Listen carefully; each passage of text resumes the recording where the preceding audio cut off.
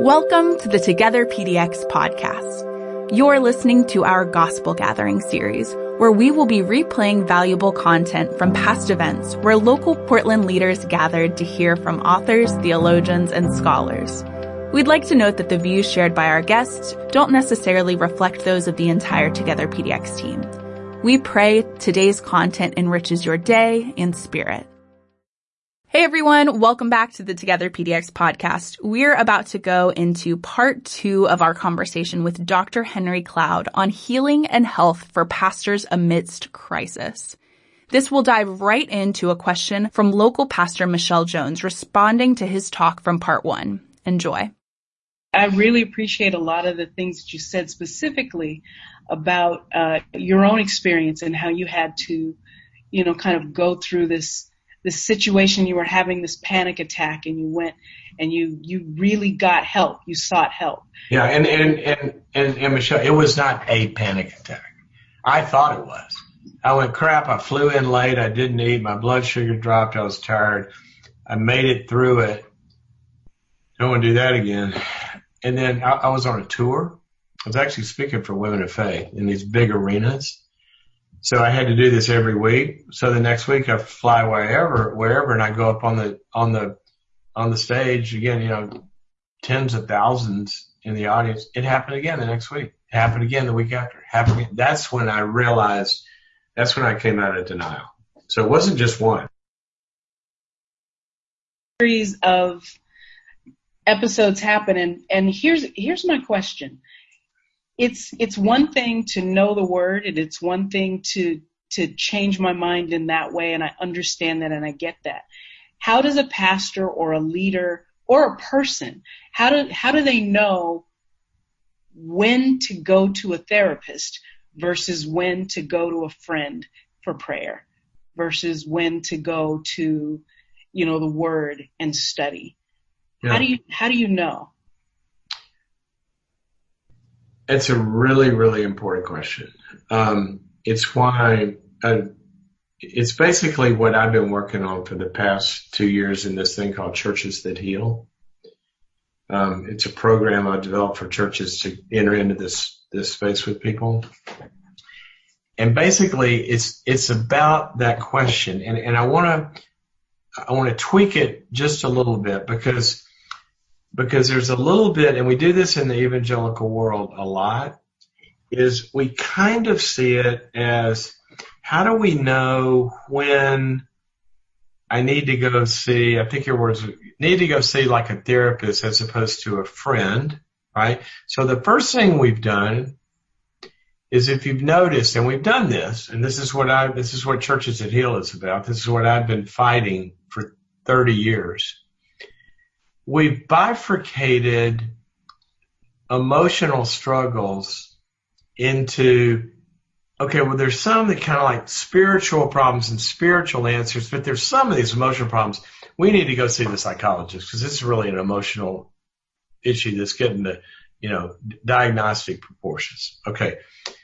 First of all, I want to say in a very big way, we have made a false dichotomy there.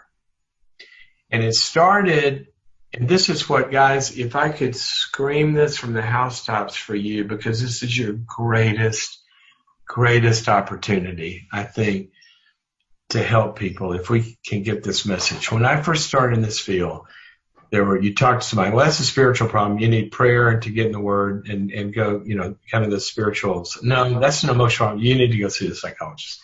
And there was this division in spiritual problems and emotional problems. Then we're going to do this integration of psychology and theology, which is the worst paradigm that ever was floated, probably past self-esteem. There is no such thing in the Bible as a spiritual problem and an emotional problem. Okay? There's no such thing as a theological understanding. Sort of like you got a spiritual, so the integration of psychology and theology, that there is one creation, there is one fall, there's one gospel to redeem that. And God is not spiritual or emotional. God is a spiritual, He is a spirit, and he has a clinical life. He has emotions. He has moods.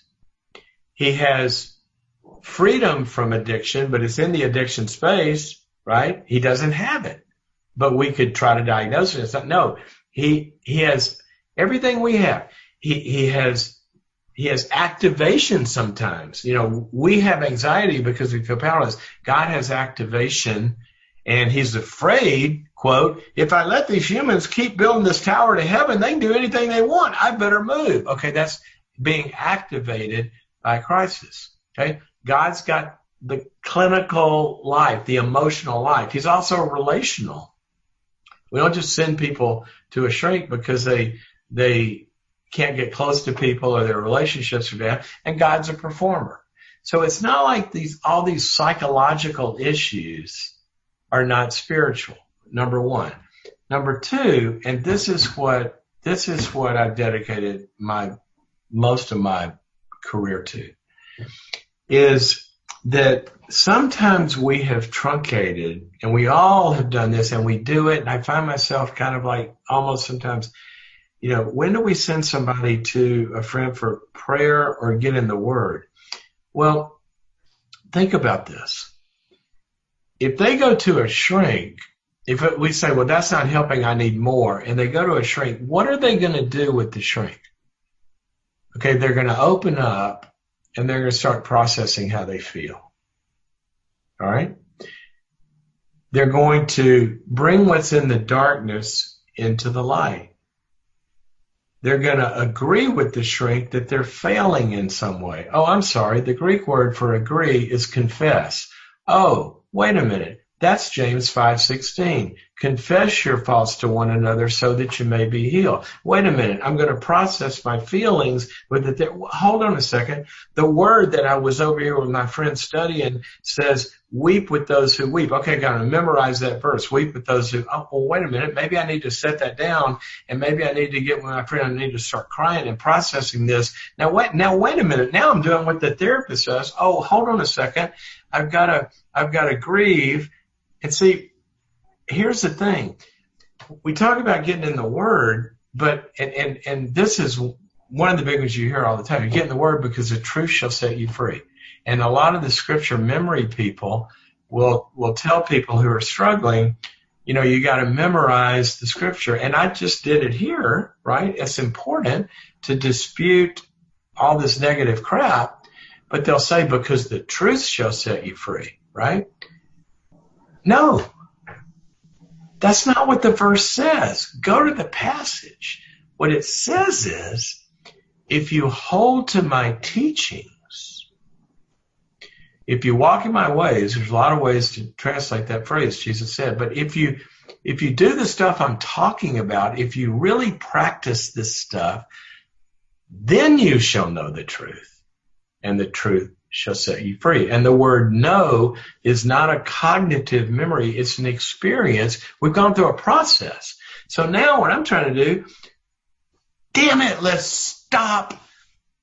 Let's give it back to, don't even get me started. I believe in professional help. I got a shingle out, right? Sometimes, as 2 Peter 1 says, people have developed knowledge deep in an area. We got a financial problem, a pastor can help them with the budget, but they might need a CPA. There are areas where psychologists, good Christian and other psychologists have studied PTSD. They know how to rewire the hippocampus. They know how to go deep. And my friend can't do that. But we got to stop thinking that only the professionals can do all of these processes that are healing and give those back to the church. Why can't the church have them as well? Why can't, instead of just preaching the word, why can't we get people together and weep with those who weep? As 1 Thessalonians 5 says, let's heal the brokenhearted. I want to hear about how you were betrayed. Again, my pastor has set up a room on Wednesday nights at 7, and we're going to get here, and I want to hear about how you were betrayed and how you were the object of, abuse or, adultery or racism or poverty Tell me about that. I want to cry with you about that. And all of these processes, let's get them back to let the body doing its work, as Ephesians 4 says, that the body heals itself as each part does its work. So, Michelle, you've asked such an important question because I want my friends to pray with me. It says to pray with me. It says to let's go to the Word. But when the Word says we got to be doing some stuff together, all these one another's, let's pastors make some spaces for people to do that. And let's equip people. So when I go call my friend and say, will you pray with me about, I'm not feeling well, I'm scared. We've equipped the friend to say, yes, I will. And let me tell you some stuff that's going to help that, because I'm learning what the Word says to do with that. And it's more than just pray and memorize. And let's equip this body to do its work, to heal people. And I'm sorry I got on a pedestal, but you've asked the most important question I think we can ask, because there aren't enough therapy rooms out there for what's going to be knocking at y'all's door in 90 days.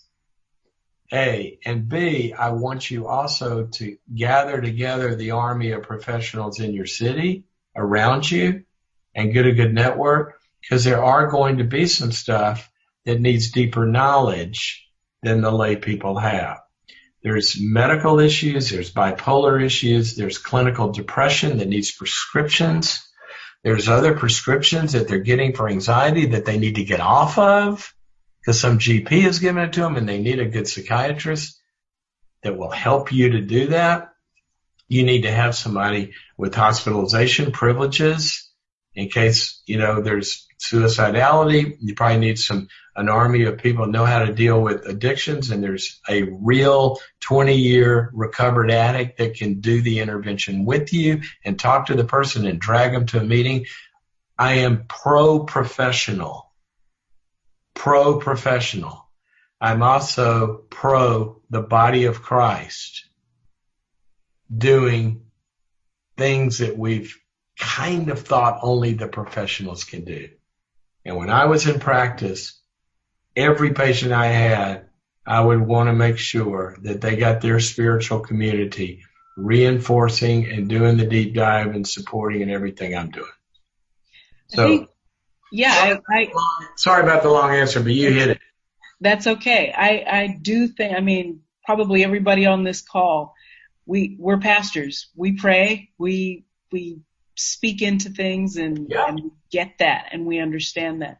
I do think sometimes things go beyond that, and there are some things that are not just spiritual, but they are physical as well, just like you were saying. That's right. And some things that require those professionals.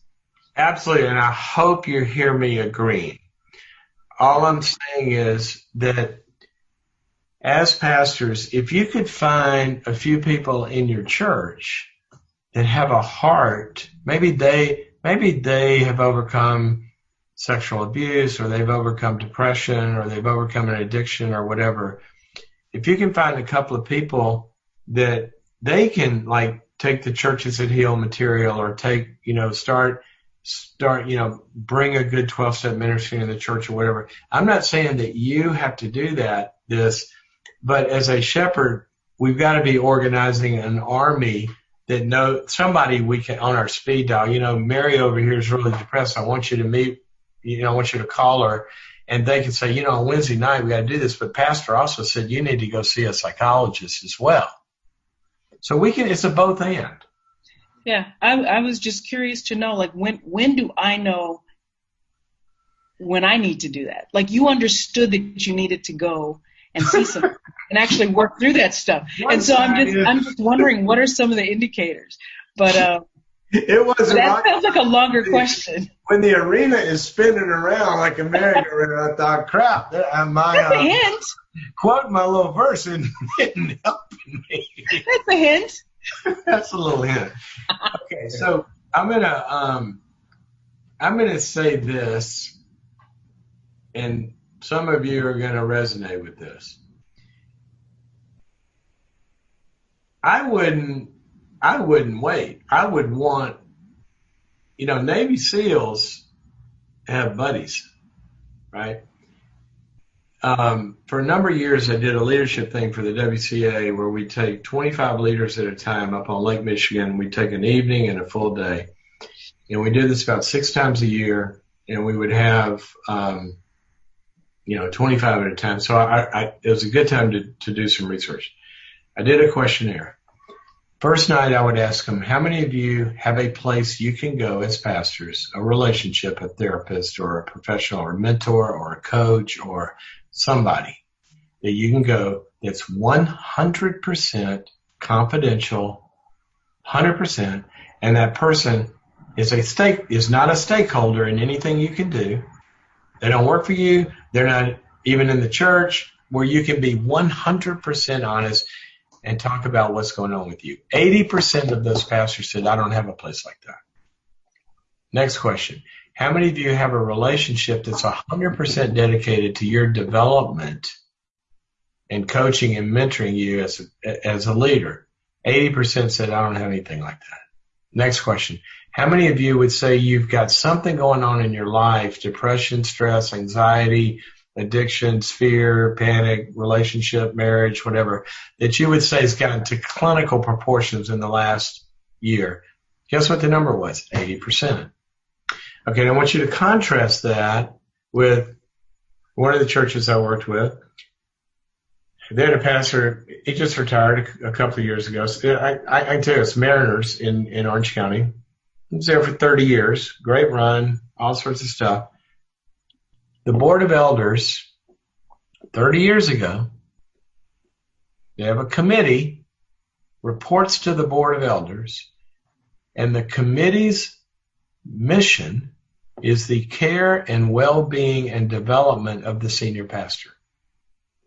On that committee is a psychiatrist, a psychologist, 2 former senior pastors, and an HR, a former CEO, and an HR leader from a company. That committee oversees the health and well-being of the senior pastor. Now, they get other people to do the work, but they engineer, and they report to the board of elders. Okay, so I'm saying this to say this. How do we know? Well, the best way to know is because I've already making sure I've got a primary doc in my life. And if it comes up, they're going to spot it. But I'm staying well because I'm not trying to be pouring life out of me without taking care of myself. Now, it doesn't have to be professional, but it's got to be somewhere. But it may get to that place. So I want you to look at in depression, okay? Just Google the symptoms. Your mood is negative and it kind of doesn't get better for a significant period of time. It doesn't really fluctuate with what's going on. In other words, the thing that normally would make me happy or give me cheer or lift my spirits, I've got anhedonia. I've got the inability to feel good. Doesn't matter, it's whether my kids used to make me happy. They don't anymore. My marriage, my work. I'm kind of down. My mood is down. Secondly, how's my energy levels? Okay. How's my sleep? How's my appetite? How's my libido? How's my thinking? If I'm having negative thinking, hopeless thinking, all of my thoughts are negative, that's part of the illness. The illness will produce the negative thinking. A lot of times, people get suicidal. People will think, how could they make that choice?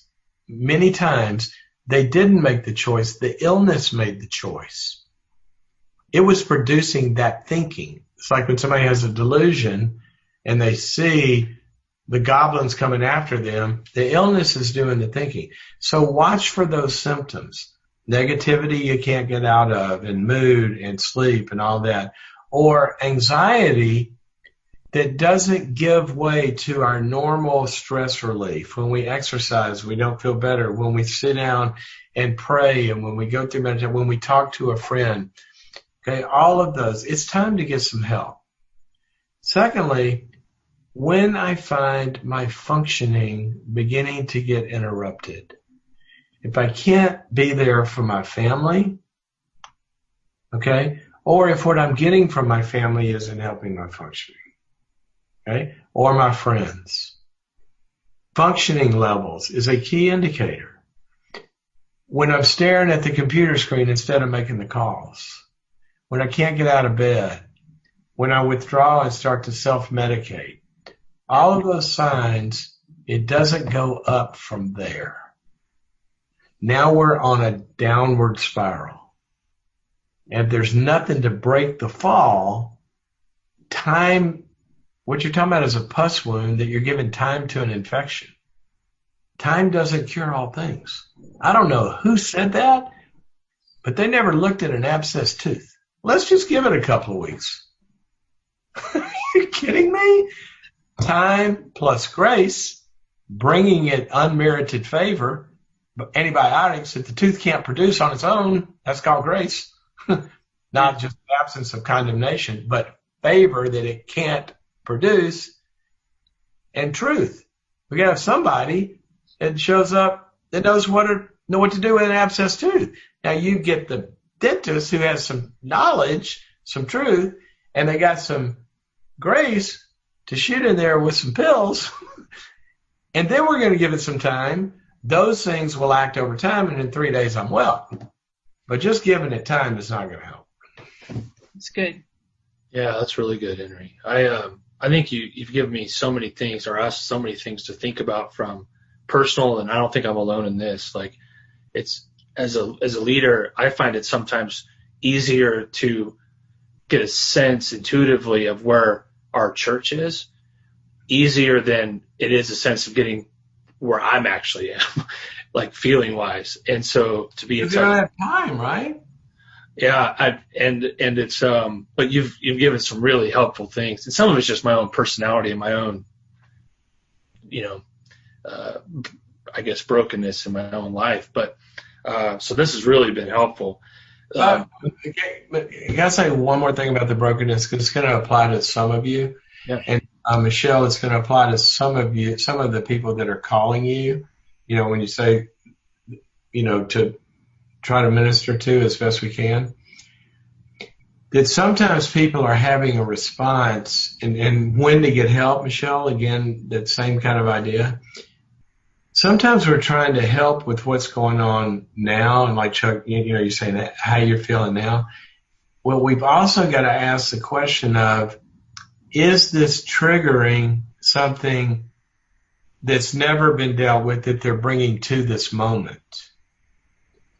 And some of the people you're finding, I'm not really helping them, I need more help, they might need a professional in here, is this moment is triggering unprocessed moments that they're walking around with. I'll give you a quick example with me, another story. In 2001, I had to go back to Wall Street, to New York, within days of the attack, because I work with leaders, right? And there's all of this having to pour myself out like you guys are having to do. And I get off the plane, for example, and they say, okay, you start speaking tonight. Here's your schedule. I go, what am I talking about? You're talking about a Judeo-Christian response to the event of the last few days. I go, great. Who am I talking to? And they kind of paused. They looked at me and said, sorry about this, but it's the 130 United Nations ambassadors from the Islamic bloc of nations. So these are all the Islamic bloc of nations UN gathering at the UN, all those people. I got to give the Judeo-Christian response to what just happened. And it was a week like that. I mean, I was out of my mind trying to, so all this, for, I don't know, the better part of a month, it's just like you, it's just pouring out. Well, I came back and I think, I'm tired, I'm going to rest. And all of a sudden one night, about a week later, I woke up in the middle of the night like this, and I was in a black hole that I'm a psychologist, right? I go, this is not normal. And this is not from the last month. This is bigger than that. I don't know what this is. And that's another time I called somebody smart enough to kind of figure that out. And what had happened was something had gotten triggered. And it was from really, well, I'll tell you, I mean, it's, when I was almost 4 years old, I'm fine. I'm a normal, healthy kid. Then all of a sudden I had a hip disease and was stricken with extreme pain. And that day they told me, you can't walk anymore. And I went in a wheelchair for 2 years, or better part of 2 years, wheelchair and braces. Point being that for a 3-year-old or 4-year-old, which all of a sudden you can't walk for the rest of your life. Point being, in a day, your world changed, right? There was something about 9/11 in the way that it changed our world that triggered stuff I had never really processed in my brain of life has changed and it'll never be the same. And I never had fully, even though I'd worked on that some before, there was more left. So it got triggered.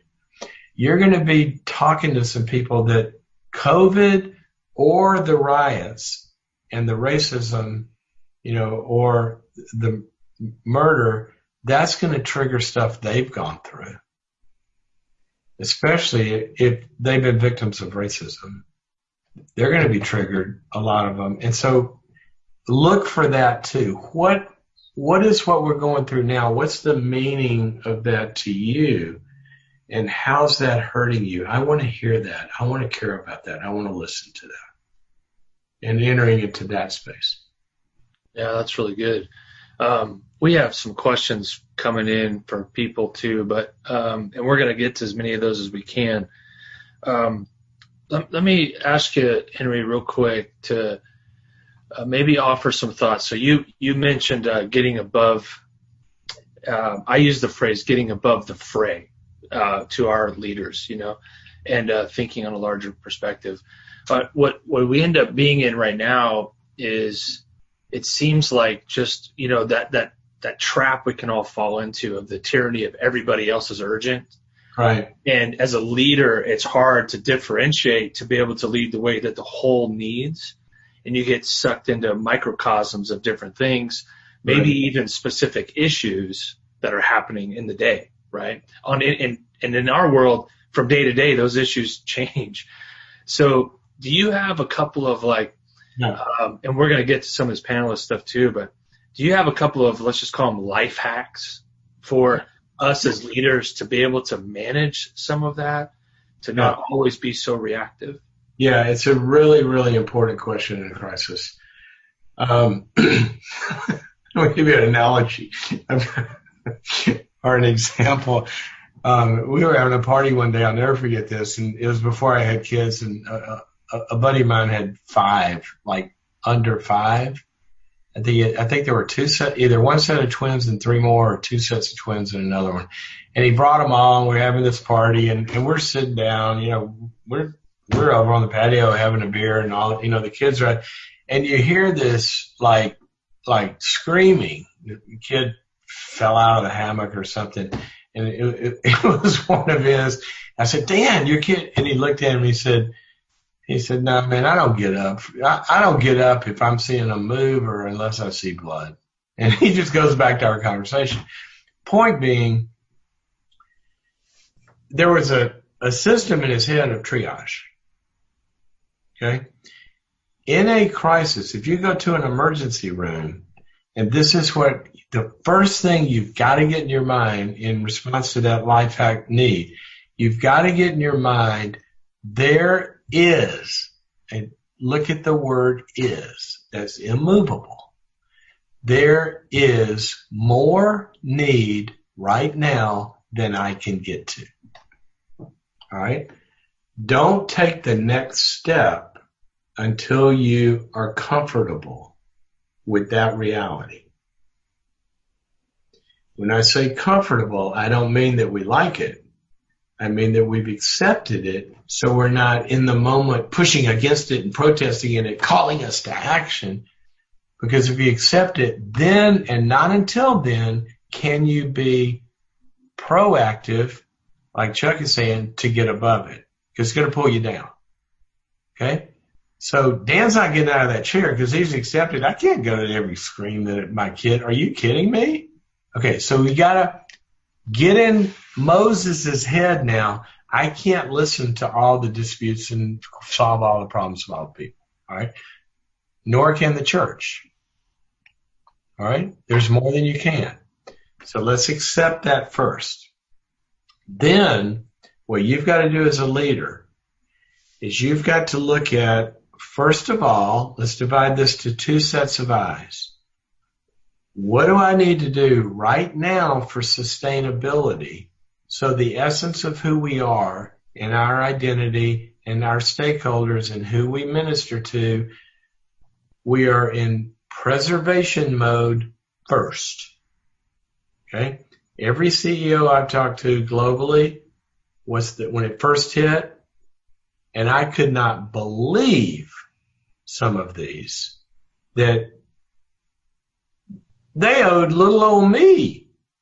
I had sent them an invoice. I got calls from big companies that said, if it's okay, we're going to hold off in paying you for last quarter until May because we're preserving cash right now. I go, are you kidding me? You're tens of billions of dollars and I'm sitting here hammering out by the hour. Really? All of them said one thing. Right now, we're only focusing on preserving cash and sustainability and protecting the business. All right? So once you realize you're prioritizing in a triage, okay?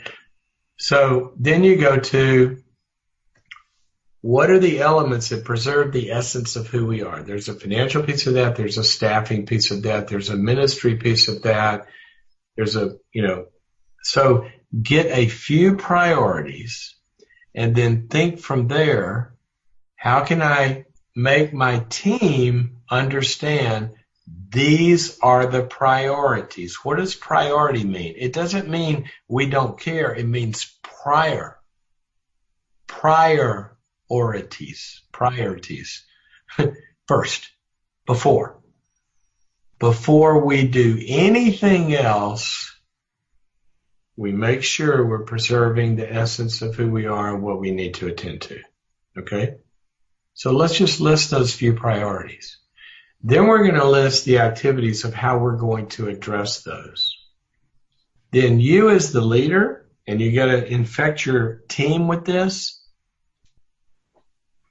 If I'm the general, I don't think in these priorities, the priorities is, ISIS is crashing the south wall. The boats are hitting the shore. I don't think I got to go run into this. No, what I do is I organize my army to go organize the troops.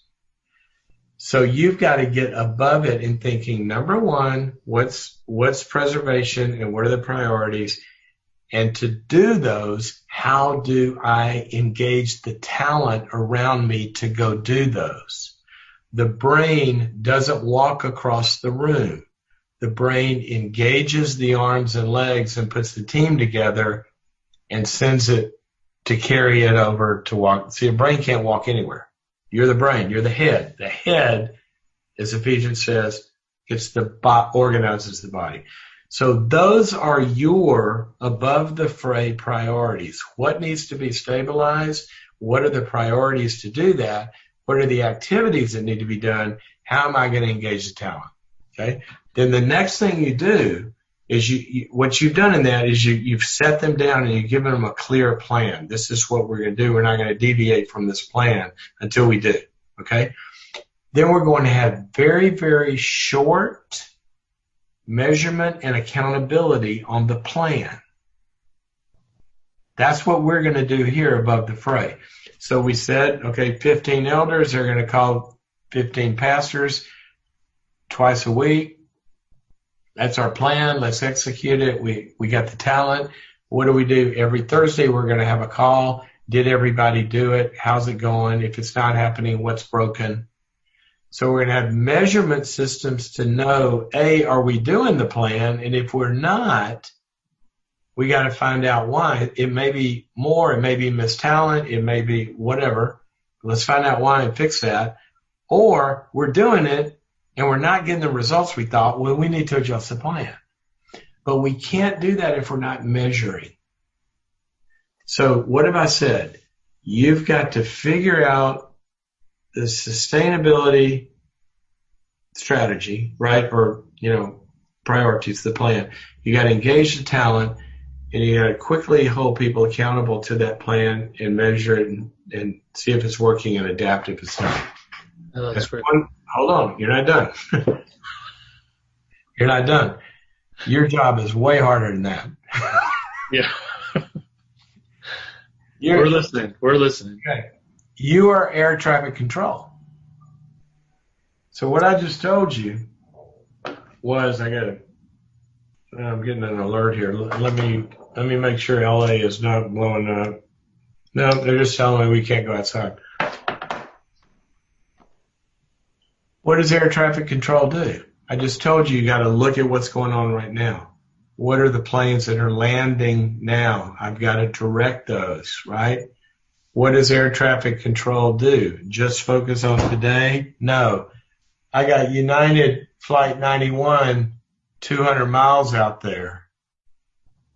So you as leader, you're focusing on today. You put that hat on, then you get your team together, and we're going to put on, let's do the tomorrow hat. What do we look like a month, 60 days, 90 days, a year out? The churches that are doing that are finding this is a great opportunity to realize a lot of this going into this crisis, a lot of this stuff we were doing that we had to drop because they weren't the highest priority. We're finding out we're not taking those into the future. We're pruning that.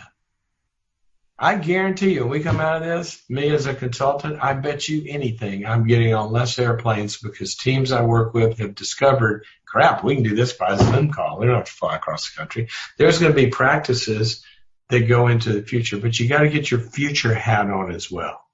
Thirdly, from where you sit, life hack, get out of your closed system. You and your team are great and you're brilliant, and that's just true. That's why you're there. But open the system and get with other small settings, big settings like this. Get with other people that are in this fight too. Find out what they're doing. Share with them. Open up the system to new energy and new intelligence that's outside of your loop and also outside of the church world.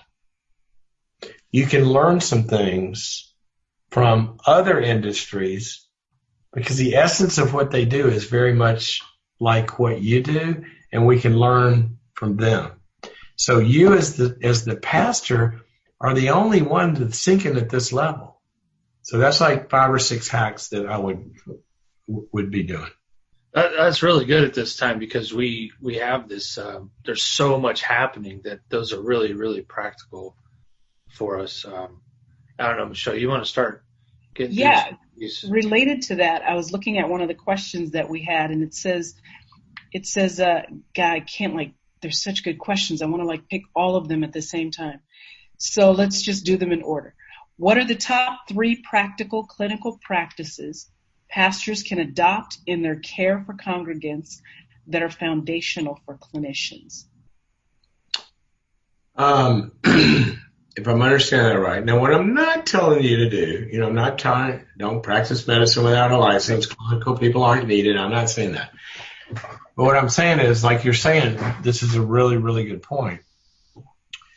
I would say the top, it depends on what malady we're talking about, right? But let me give you 3 really good ones that are going to go through all of them. Right? If you go to the doctor, they might, and you got a cold versus a flu versus, whatever. They're going to do some specific stuff that you wouldn't do, but for all of them, they're going to say, make sure you get some sleep, stay hydrated. So I'm giving you those, right? Okay.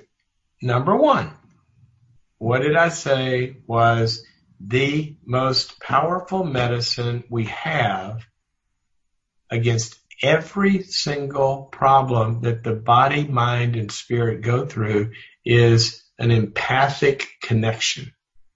Number 1. So what can a pastor do? They can tell somebody, you know what?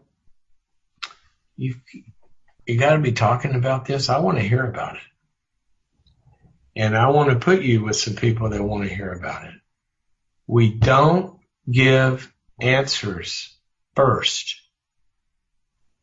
What we give first is connection, because connection changes the brain to be able to utilize the answers.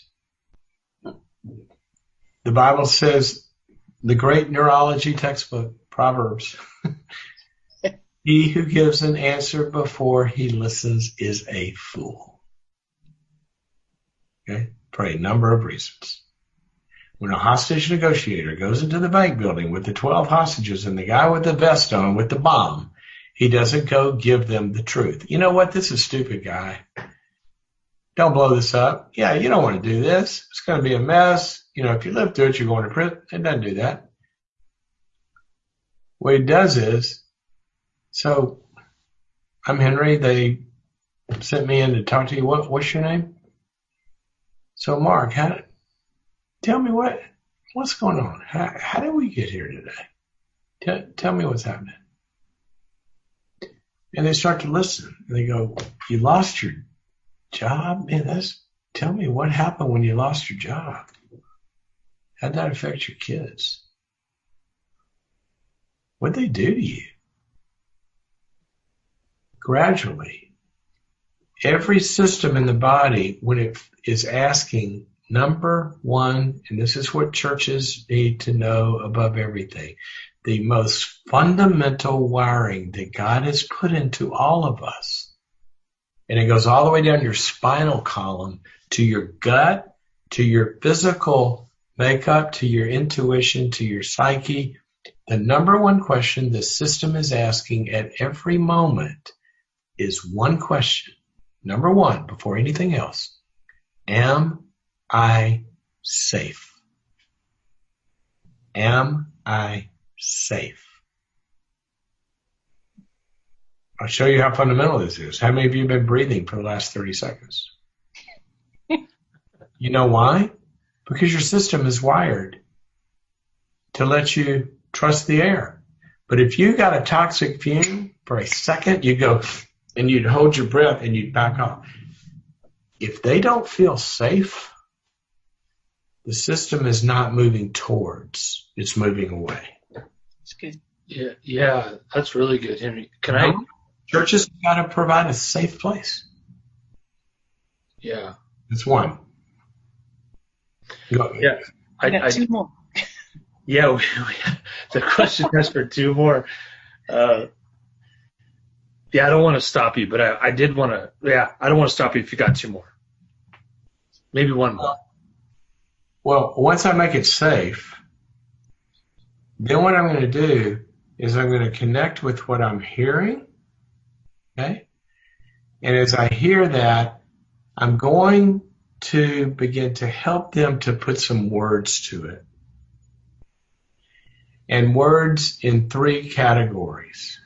What they're feeling, what the content is, number one, what they're feeling about it, number two, and what the consequences of that are. Oh my gosh, you lost your job when Corona hit? That's got to be really scary. And you're worried about it and you can't provide for your kids. What did I do? I just put words to it, which begins to be the first step, not only in understanding, but the first step of them being able to observe what's happening. And once we're observing something, we're less in it. And once we're less in it, the higher regions of the brain kick in where we're processing it. Okay? So we're going to provide safety. We're going to be listeners first. And we're going to take what we're understanding and we're going to try to add some meaning to that. And then a pastor, we're talking about at the pastoral level here. I mean, sometimes that's all you got to do. I mean, what are you going to do if they just lost somebody and they're dead? You can't bring them back, after I don't know what the time limit on when Jesus raised the dead, but at some point they're coming in a year later and the guy's in the ground, probably not going to bring him back. There's some window in there. We know that's done. We just got to bring out the grief, right?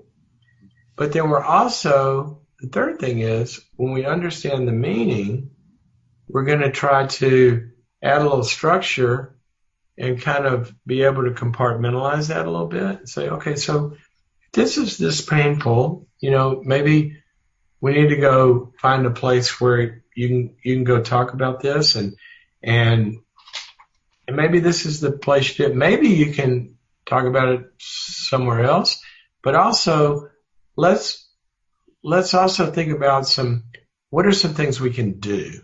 What helps you feel better? So you give them some things that they actually can. This is all at the pastoral level, the friend level. Okay, I've heard you. We got it. You're okay. Make sure they're safe. They're not suicidal or anything like that, or they need to make a referral. But then what we're going to do is we're going to observe. Then I want you to kind of do what we've done here when you're having these thoughts and feelings. What did we do? We got above it. We started thinking about it, and here's some scriptures that we can apply to that. We're going to teach them a little mindfulness. So we're going to process this, and I want you to, when you have this feeling, let's write down the verses that we're going to start to dispute that with. Or let's talk about the steps we can take to lean into that fear. You're feeling afraid, you find you withdrawn from your family. Here's the third hack, what's a micro step that you can take? I know it's too big to go to the church gathering, but could you text somebody and start a chat about how you're feeling? Could you maybe pick up the phone? Let's figure out the smallest step that they can take towards whatever direction we're trying to take them in. So support with listening and empathy, getting above it, so we're not scared of it anymore, and we're observing it, understanding the meanings, and then taking some micro step. Those are pretty good, quick interventions. That's really, really helpful. And maybe combining that with a question or two that's come in. I think that's really helpful for people that have had maybe bad experiences with the church in general, that they don't feel like the church is a healing place per se. Those are good steps we could take as leaders towards that end. But also in the heightened... The tagline, Chuck, for churches that heal, what we came up with when we started developing this program is our vision is to help a church become a place where hurting people run towards instead of away from. Yeah, that's good. We don't want people running away from, and the primary thing about that is safety. Yeah. Yeah, I think it's really helpful for that. Those are really practical things for that question that came in. But let me just jump to this. Like in this time, you have, and I don't want to derail us at all, but I think it's in line with where we're at. We have people that are like the Black community, white community, and people in the white community. This stress, this maybe even knowledge. This reality is new to us, or newer to us. Maybe some of us are just catching on when the Black community has been living in a space for a long time. Right. And now you have this polarized, let's say church in general, of trying to, at a place for those of us that are way behind in the learning, the experience part of something. And maybe race is just the example that we're in right now, but maybe it's broader than that. It's not broader. Well, I don't want to dilute this issue by saying broader, but I say this: what's going on in this issue, yes, is the same human dynamic that operates in other issues as well, which is divisive polarization. Yeah. That's the dynamic. Yeah, that's.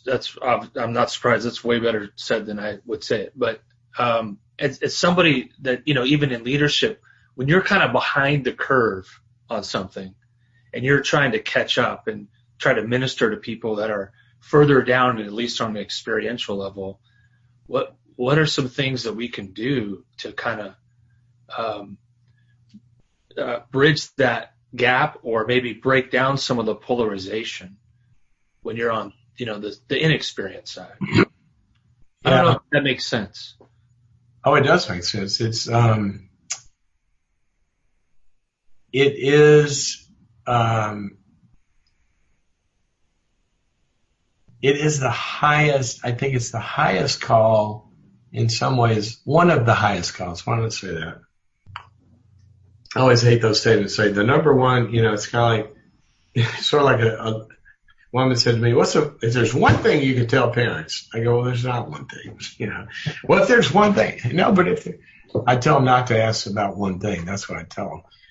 Because it's like saying, what do you want, water, air, or food? I mean, they're all important. But one of the most important things that a leader always has to do, always, if you can keep this in your head, you are a minister of reconciliation.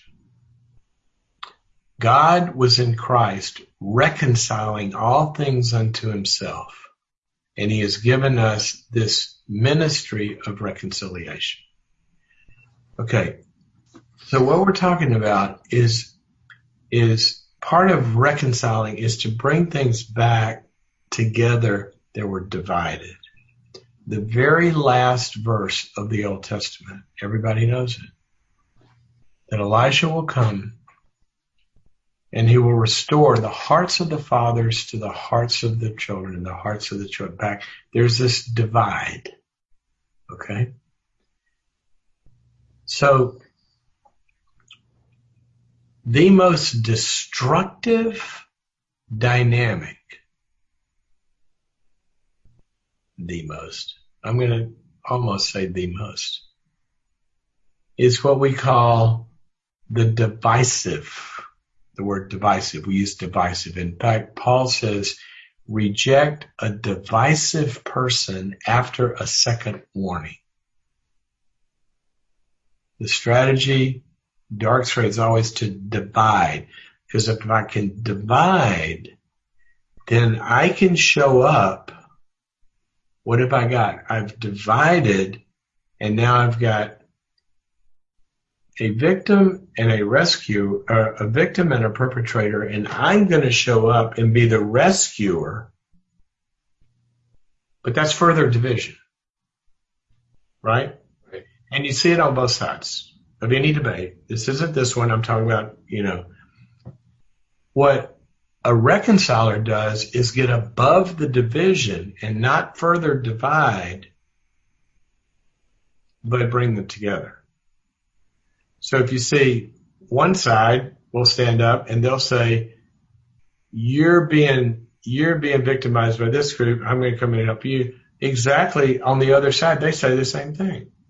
You're being victimized by the protesters, I'm going to come in and clamp down. And it's just division. So what we've got to do, and remember what I said earlier, that, and especially in this one, especially,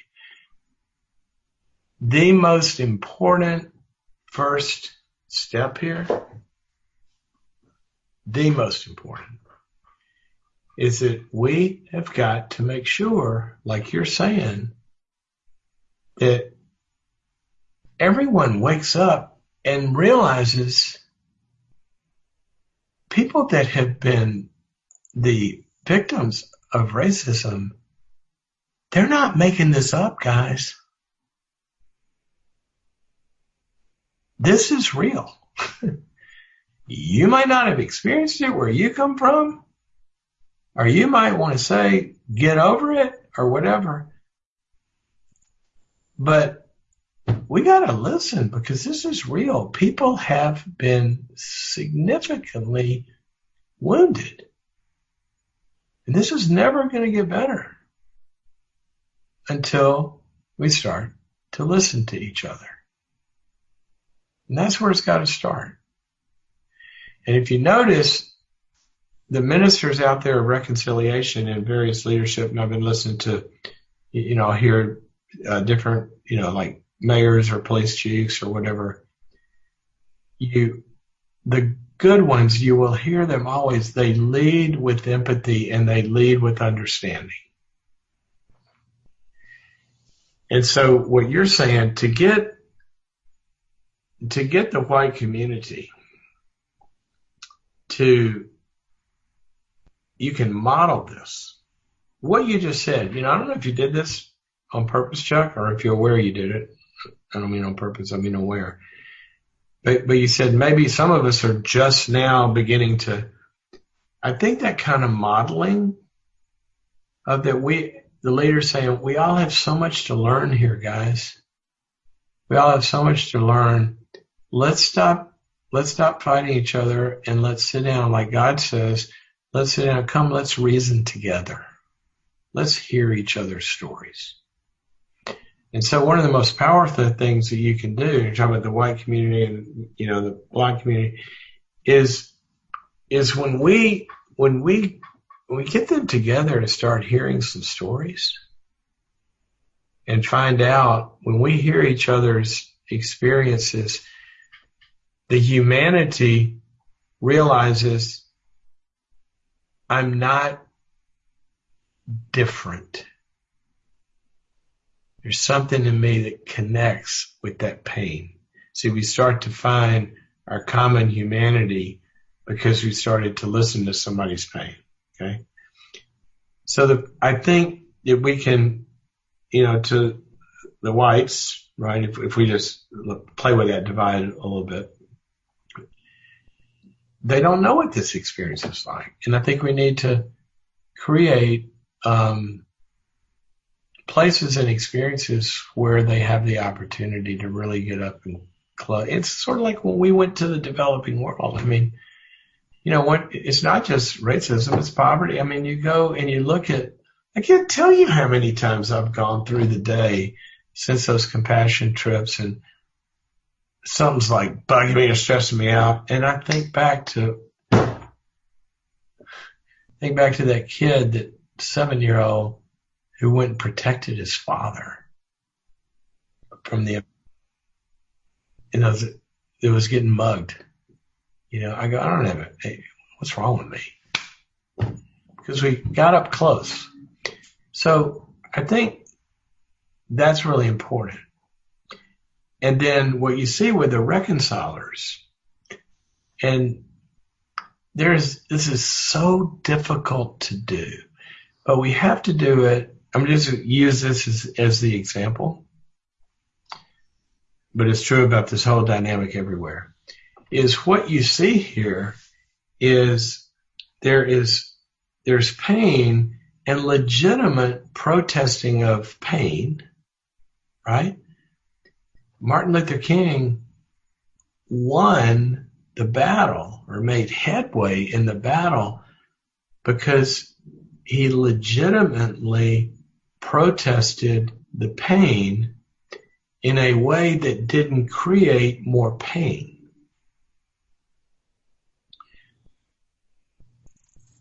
That's the way of the cross. He didn't deny the issue. He stood up for justice. But his hallmark was peaceful overcoming of pain. And one of the sad things about this is to listen to the real protesters say our message is being drowned out because of some of the, the senseless stuff that's going on. And so it's a tough thing to do to say, I heard a great African American, he's the police chief of Detroit. And he's done a really good job at containing it all back there. But he's black and he lived through the LA riots in the Rodney King years. And he had the art of saying, we're against racism. It's not welcome here. And we will stand up against it. And we will prevent it, and we want to hear, and we want to, protest. We're also against, hurting people and destroying property and, illegal acts, and we will stop that as well. And that's a tough thing because sometimes it gets interpreted as you don't care about the protest. You do, but it's this is throughout the Levitical law, when God was laying down all this stuff, he always, and I never quite understood this. Until I started working with destructive families where there was division. But he said, don't pervert justice. He said, there's two ways we pervert justice. He said, don't defer to the great and powerful. Call it like you see it, like it is. These police officers, just because they're powerful, they're wrong. They're murderers. Okay? Just because you're white doesn't get you off. You're going to jail. Okay? Don't defer to the great and powerful. And then it says, and this is the part I never understood, it says, nor defer to the weak or needy, for you are, to not pervert justice. In other words, so if I'm, I started working with, families where there's real abuse and somebody's hurt, sometimes the acting out keeps them, it turns them into an enemy, and it keeps it going. And so your pain has got to be heard, but the pain's got to be expressed in a way that doesn't have the appearance of now you're the perpetrator. No, you're the victim here. And so a leader that can say, we want to help and we're going to do this the right way and be transcendent in that and provide experiences to hear each other, and everybody transcend it and get above it to integrate it together. That's kind of what we have to do. And it's very hard to do that. The second part of that, because what will happen, it happens if you're following all this, is that we can't let other people get victimized as well, right? I'm looking at these neighborhoods in LA where these little shop owners that have worked their whole lives to eke out and their life is gone. It's been burned down. And that doesn't help either. It's like even, the Floyd family, they're saying, look, the destruction's not going to help. We got to heal. We can't create more destruction. So one of the things I would do is I would watch the messaging of other leaders. I would watch the mayors, and I'd really, as a student, where you guys sit, and when you listen to them and ask, are they having the needed empathy, and are they having the let's call each other to a higher ground message and not do something destructive? Are they able to do those well? And watch how the good ones are doing it. And you're also going to see how the ones that aren't doing it are not doing it. And that's one of the helpful things. And I would want to go to Michelle and say, and ask, what does that sound like to you? Because you've got an experience with this. I'm sure that's a little different than ours, right? Well, I don't know that it's necessarily different. I do think a couple of things. One thing is, and Chuck and I were talking about this earlier, I think that the gospel stands and speaks to all sides of every conversation. That's right. But it is not owned by any one, side of any conversation. And I think that matters a whole lot. As I'm listening, a couple of things kind of prick my ear, and one of them is when King dealt with the pain of racism, and when when he walked into that with his nonviolent stance, I think it's important to note that it wasn't so that you don't cause more pain. It hurts to do this hard work. And it's a different kind of pain. Right. But it's pain. And I think that even Jesus going to the cross, absolutely he went to the cross, but now we carry our crosses, and it's got to cost us something. So I think, I wasn't meaning that. If I can clarify, I was just meaning that he didn't bomb stuff and burn stuff down. But in that, even looking at that, I think that what we tend to do is we jump so quickly from here's the racism, and then here's the looting and the rioting, and this is the response to the murder of this guy. And then I think what happens is sometimes we move so quickly to there that it begins to look to people like what we're saying is property matters as much as people. And I know that you're not saying that. I'm saying that that's what ends up getting heard and getting seen. And I think it's important when Chuck was talking about being behind the curve on a lot of things. There's a Western mindset that almost assumes we are entitled to answers and understanding in a lot of areas. And sometimes there are no answers, and sometimes there's no understanding. But sometimes we have to ask the very people who are experiencing the pain exactly what is going on, so that we don't just say, I understand how you feel. I think the church has to go beyond that to, I feel what you feel. Because that is what Jesus did. So that's my thought. But I want to do. Before you go to the go ahead. I want to really, really emphasize that because I kind of skipped over it quickly, I think. That I want to just really highlight what you said is the first and the deepest and by far the deepest is the first one, exactly what you said, of hearing the pain. Or it does sound like property, man. You know, we saw that if you take it out of this issue, just take it back to Corona.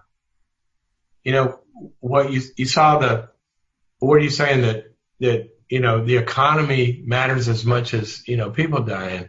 And you're exactly right. If we don't go deep on really what does matter most, right? And hear the pain first and deeply and longly. And feel that pain. And experientially. It's not enough to just know it, but you got to get in there. And if you don't, then the stuff you were talking about earlier, making those connections, listening, finding meaning, structure around the meaning, that's the work we got to do. Right. And it's kind of like, and back to the work, the way that I think you guys can think about this is, it's what I said earlier, you've got to get people up and close to where they do feel it as they're listening to somebody across the circle from them tell of their experience. Because then they're going to feel it. And that's when I said, you know, the difference is you start to really feel it. And you don't do that without getting up close and personal and and going to Ethiopia or going to the Dominican Republic and sitting there in the poverty, in the pain of somebody that's experienced, you know, what you're talking about. And being willing to let those people pastor you through those things. We're real good at going places and going, oh my gosh, you know, they have so little, but they actually have more than we have. Hey. And, you know, Michelle, I got to tell you my favorite quote from the compassion trip. So I think I might have been one of the people that they ministered to. I think it's where this came from. Here's what they said. You know, some people are so poor. All they have is a lot of money. That's what you're saying. They're pastoring us. They're teaching us. A friend in Kenya actually called it the American sin of independence. Yeah. And I thought, yeah. Yeah. Hey, Michelle, before you kind of ask the last question, because I want to be, sorry, Henry, we're going long. You seem like you're really enjoying yourself, though. So we're just going to go a couple minutes longer. But on that same point, earlier on. I enjoy when I talk to Michelle, but when it switches back to you, it's different, Chuck. I had a week of that, man. Come on. Yeah. Well, let's go back. I'm going to go back to Michelle, because earlier, Michelle, on that same note with Henry's quote or whatever, you had said something to me, and maybe you could just finish our time before maybe we ask one last practical question. But you mentioned something about how race and economy are, I don't know how you worded it, but you basically said smaller issues, and you were getting bigger in our conversation. Can you just say that? No, Michelle was. Just that this is about the kingdom at the end of the day, and the economy and race issues, they're not unimportant and they don't not matter, but until and unless the church as a whole gets on a kingdom page, none of the other stuff is going to matter. You can deal with racism, you can deal with the economy, you can deal with COVID-19, you can deal with each one of those and lose the kingdom. But as the church, if we don't deal with the kingdom, if we don't have that kingdom mindset, you get all of the rest of it. If you go kingdom, if you actually see, if you want to see God's kingdom come, you can't avoid justice. If you want to see God's kingdom come, you can't avoid healing. If you want to see God's kingdom come, you cannot avoid being compassionate or caring or loving people. But if we start to pretend like it's just all about making sure people are comfortable and happy, and it's not always going to be safe. It's not always going to be safe. And, but if we deal with kingdom, then we allow the Spirit and we allow God to get to all of these things. And we cannot avoid justice if we deal with kingdom. Yeah, I just think that's so good, Michelle, of getting above everything. Just a great perspective on it. I don't know. Do we want to ask one more question? Just one more. It's a really quick, easy one for you. Who are you reading or listening to that has recently informed and shaped your own formation and growth toward healing, wholeness, and integrity? That might be a bigger question than it sounds. Yeah, say it again. Who are you reading or listening to that has recently informed and shaped your own formation and growth toward healing, wholeness, and integrity?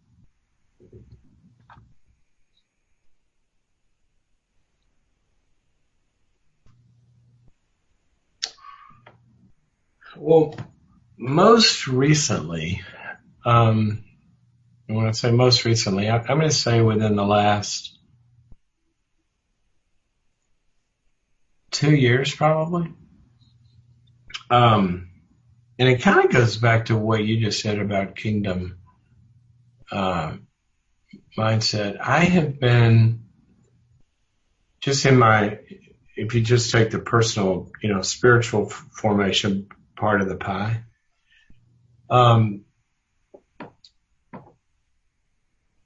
I've been spending most of my time reading up close and personal experiences of the people who take the kingdom into the worst of the worst of the worst settings. People like, and a lot of evangelicals would say, are crazy and way out there. But like Heidi Baker is one. Have you ever read her? Mm. So Heidi Baker is, she got smitten in the spirit in Laguna Beach at 16 and was like unconscious for a while. And God came and like did something in here and told her she was going to be a missionary and go to Africa and all this kind of stuff. And she left and went there and had nothing. And the church planting and everything that they've done in the poorest of the poor, but taking a real kingdom message where with everything in tow, the healings, the the feedings of thousands when all she had was a loaf of bread. I mean, literal multiplication of food. Wow. The dead being raised. These are happening kind of all over the world. So I'm hanging out in that another place. I'm hanging out a lot. Two other places that I've done a lot of reading in this. It's the conversion experiences of Muslims that's going on around the world.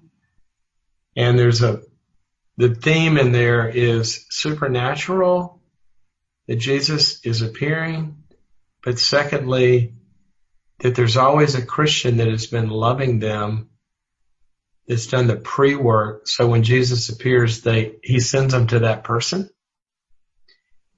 And they've gotten out of trying to talk them into the gospel, and they're just living among them and they're loving them. And so it's the loving that's winning, and people that you're not going to talk into this. And it's the bringing of the kingdom, that go tell them the dead are being raised, the deaf are hearing, the blind are seeing, all of that. And then the third group, because I live in Beverly Hills, right? So I just live in conversions of Jews. And I've been in that world for, deep a couple of years. And so most of my spiritual reading, I think the last thing I need at this juncture is another book, more theological crap of somebody explaining a new way to say the same thing in a 3-point outline. God's good, you're bad, try harder. You start to see a lot of what comes out of, and I am an evangelical, okay? I'm not. You're not wonky. I'm not spanking anybody or above them, but there, Jesus said, beware of the leaven of the Pharisees and the Sadducees.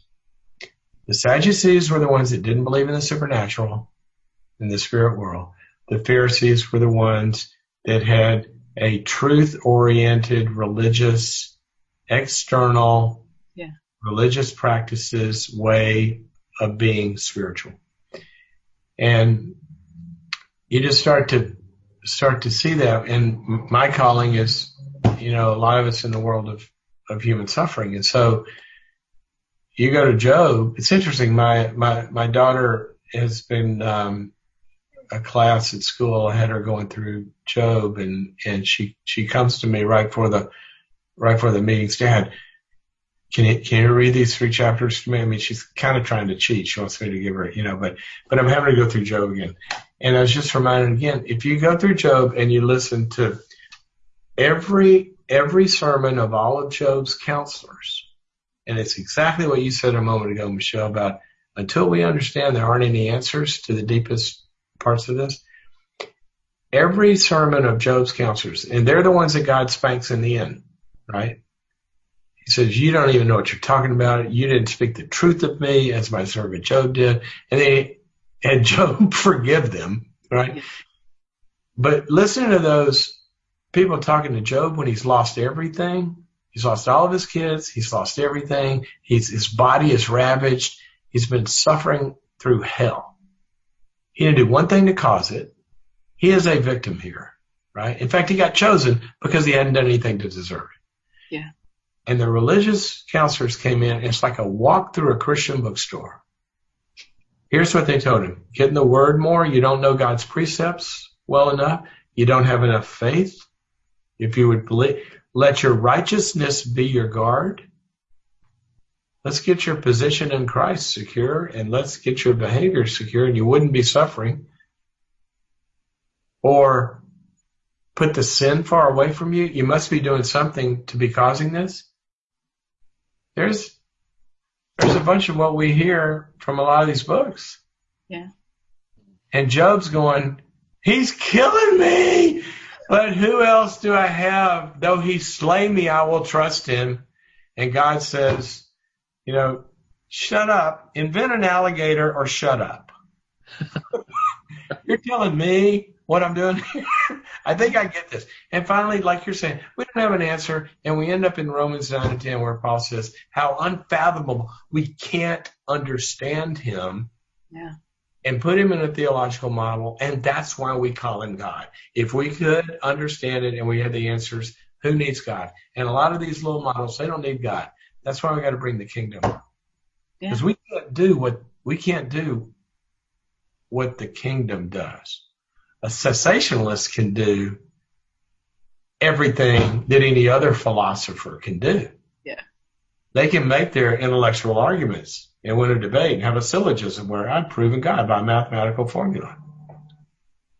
But when they see the blind see, that's a different deal. So that's where I've spent a lot of my time. Love that. Yeah.